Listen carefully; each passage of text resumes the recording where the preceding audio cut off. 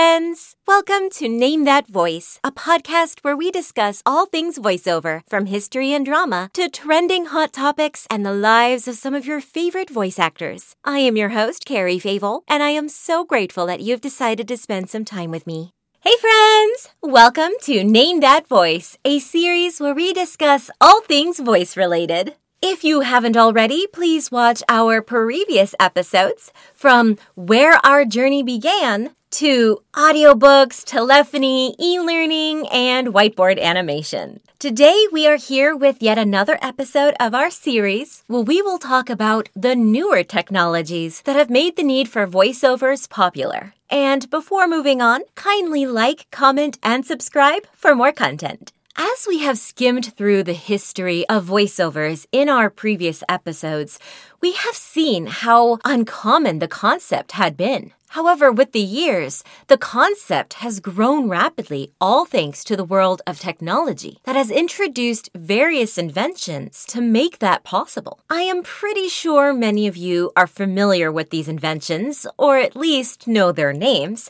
And if you aren't, then get ready to discover them with me. CGI, or computer-generated imagery, is one of the coolest inventions out there. It's a branch of visual effects that can create awesome settings, effects, and pictures with just software. You can use CGI in all sorts of ways, too, from subtle to overt, static to dynamic, 2D to 3D. Remember the T-Rex chasing Jeff Goldblum in Jurassic Park? That's an example of CGI adding animated elements into live-action movies. And it's not just for dinosaurs. You can use it to create epic battles, like in the Game of Thrones, or even make actors appear younger, like in The Irishman. With CGI, the possibilities are endless. Well, you just found out what CGI is, but do you know who discovered it? If not, let me fill you in. Once upon a time, in the groovy 1960s,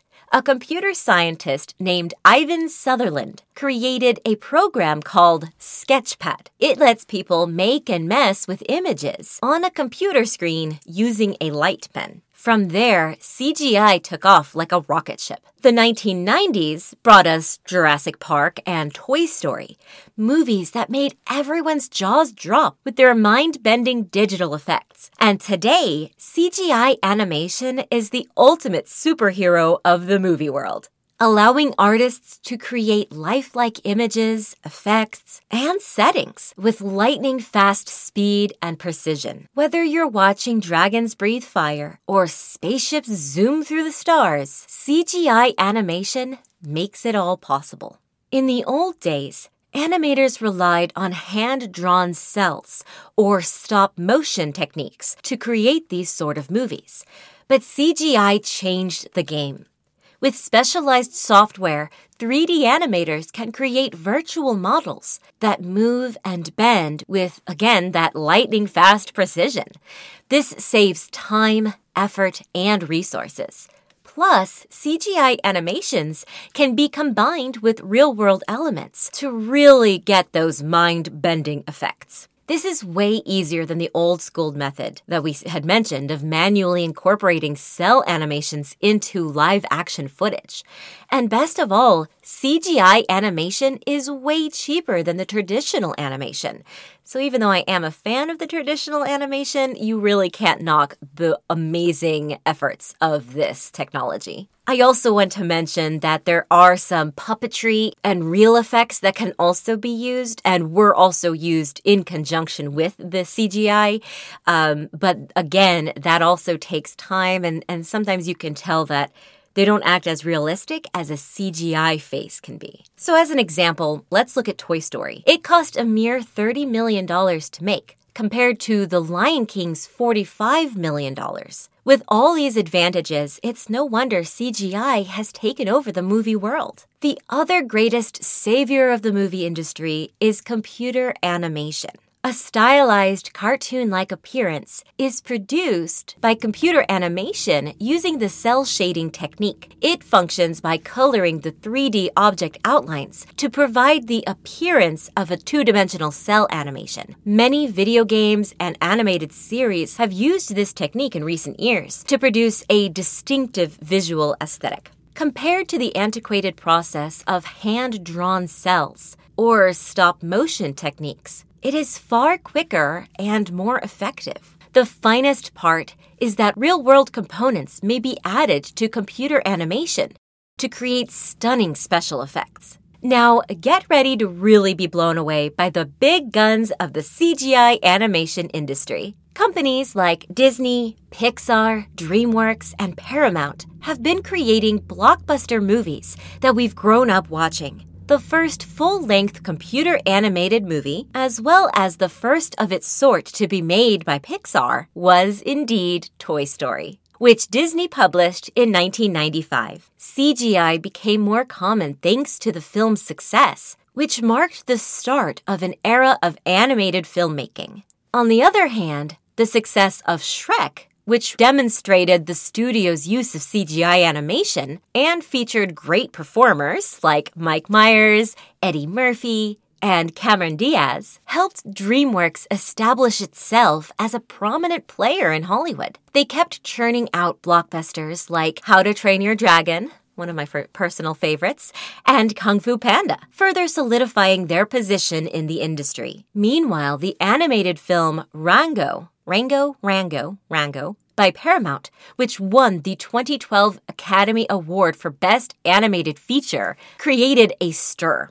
The movie used CGI, and among the voice actors were Johnny Depp, Isla Fisher, and Bill Nighy, not Bill Nye the Science Guy. The accomplishment of these businesses has been significantly influenced by voice acting. Tom Hanks, Ellen DeGeneres, and Samuel L. Jackson are just a few of the outstanding voice performances who have worked with Pixar on numerous occasions. I am going to discuss in a later episode the impact that movie stars moving into the voiceover industry speciality has had as an effect on those who only do specialized voiceover.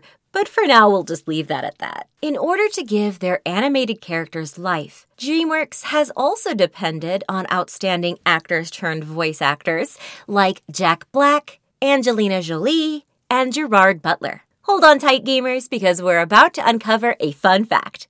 Did you know that video games played a big role in making voiceovers mainstream? That's right. The history of video games and voiceovers are intertwined. And speaking of history, who do you think created the very first video game? William Higginbotham's Tennis for Two in 1958 and Steve Russell's Space War in 1962 set the foundation for video games. I bet you were going to say Pong. Yet it wasn't until the introduction of home consoles in 1970s that the video gaming business really took off. The Brown Box, a prototype multi-program gaming system created by Ralph Baer, the father of video games, in 1967, was licensed to Magnavox in 1972 and became the Odyssey console. Even though the Odyssey was a commercial failure, Atari was motivated by it to develop the first arcade video game,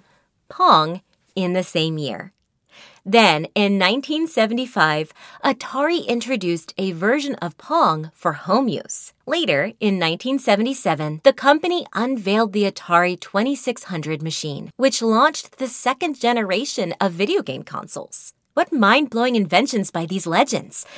Wonder how video games were given voice and sound effects? As the popularity of the video game business increased, game designers started including music and sound effects in their creations to improve the overall gaming experience. Simple beeps and bloops were employed in the early video games to denote various activities. But as technology improved, so did the sound effects in music. The invention of speech synthesis processors in the 1980s made it possible to produce simple voiceovers for these video games.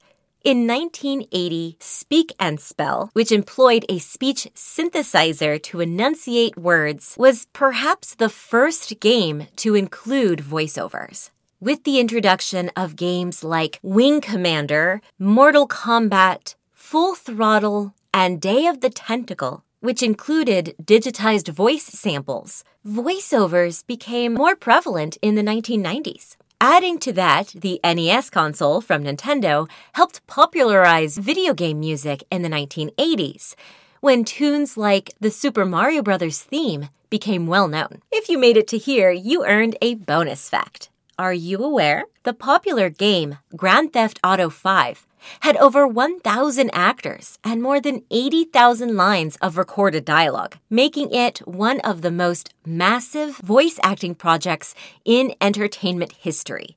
Crazy, right? I would not have guessed it was Grand Theft Auto. In today's modern video games, TV shows, and films, voice acting is a common feature. Big-name celebrities are routinely hired to provide the voices for animated characters because of digital animation. With Robin Williams' endearing performance as the genie in Aladdin, the trend toward using famous actors as voice actors got started. Video games could finally use voice acting with the introduction of CD-ROMs, enabling more immersive storytelling. The voice of Mario's catchphrase, "It's-a me, Mario," was provided by Charles Martinet, a well-known character in the gaming world.